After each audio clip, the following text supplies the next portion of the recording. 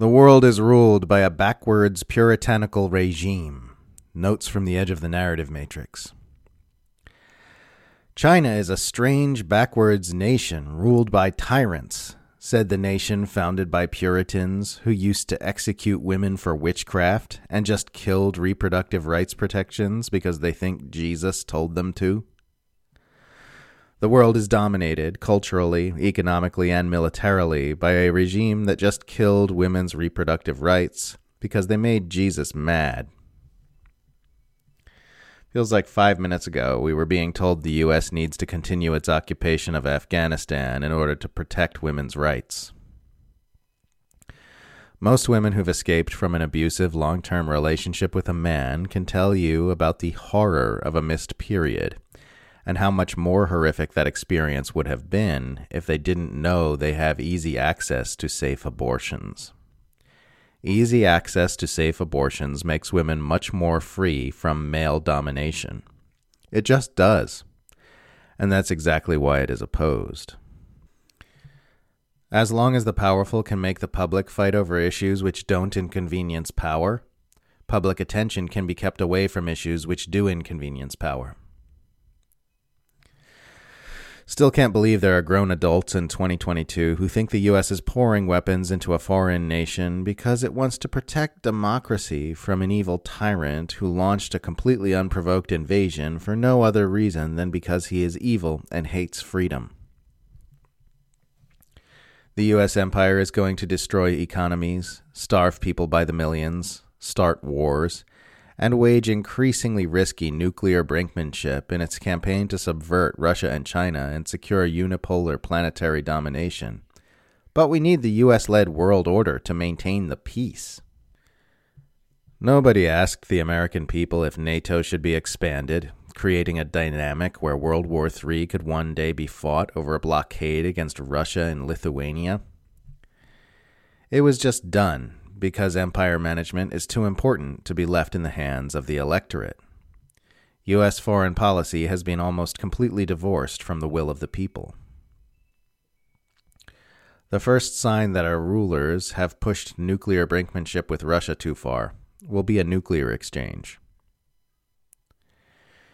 It really is spooky how much de-escalation and détente have been disappeared from public discourse about Russia. People genuinely don't seem to know it's an option. They really do think the only choices are A, nuclear brinkmanship, or B, obsequious appeasement.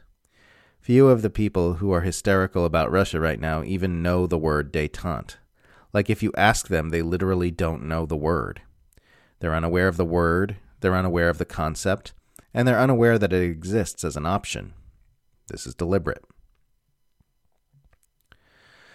When the war started, rightists wrongly said liberal Ukraine flag waving was just another current thing that will soon be forgotten.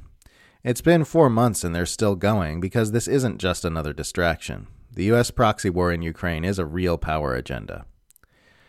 There are fake partisan diversions designed to keep people chasing their tails instead of focusing on real issues. And then there are real agendas which are of high value to the empire. The Ukraine proxy war is the latter, so the propaganda campaign for it won't just go away. Bad guys conscript young people and force them to kill and be killed against their will. Nice guys impoverish young people so they have to enlist on their own to get money. The World Economic Forum is just class solidarity. It's the ruling class organizing and coordinating in the ways the working class needs to.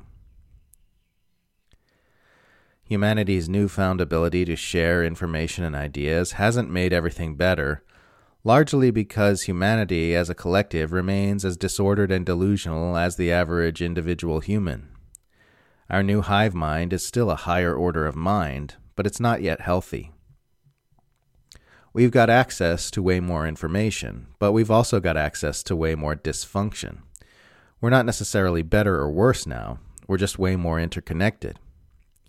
But what our interconnectedness may end up doing is speed up the process of becoming a conscious species. Online you can find any depth of human suffering that suits your fantasy, But you can also find information about what's going on in the world that doesn't come through the authorized channels. You can find revolutionary ideas, and you can find information on healing and awakening. What that may end up meaning is that we can all make our mistakes and successes in a much shorter time span, because we're not just plugged into our own successes and failures, but everyone else's as well. We're still collectively dysfunctional, but maybe we can get healthier faster now. Really, humanity's just going to have to wake up. That's it. We're going to have to drastically change our relationship with mental narrative, bring consciousness to our inner processes, and heal our trauma. We'll never incrementalism or crypto or technological innovation or revolution our way around the basic need for a profound transformation of consciousness. We can talk all we want about proletariat uprisings, Bitcoin, direct action, or whatever, but ultimately we'll never see the revolutionary changes we need as long as we're locked in delusion.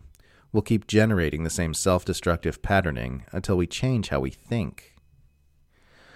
Luckily, the populations most sorely in need of awakening are the ones with the most luxury of time and energy to make it happen. The wealthiest populations in the wealthiest parts of the world are by far the most destructive, and so they can afford to do a lot of inner work. Things are fucked because we are ruled by tyrants. We'll be ruled by tyrants until we collectively force real change. We don't force real change because we are propagandized. We'll remain propagandized until we awaken from our unhealthy relationship with mental narrative.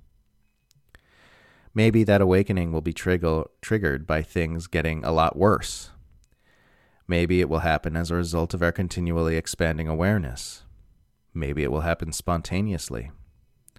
Or maybe it won't happen at all. I don't know. I just know that's what our plight all hinges on.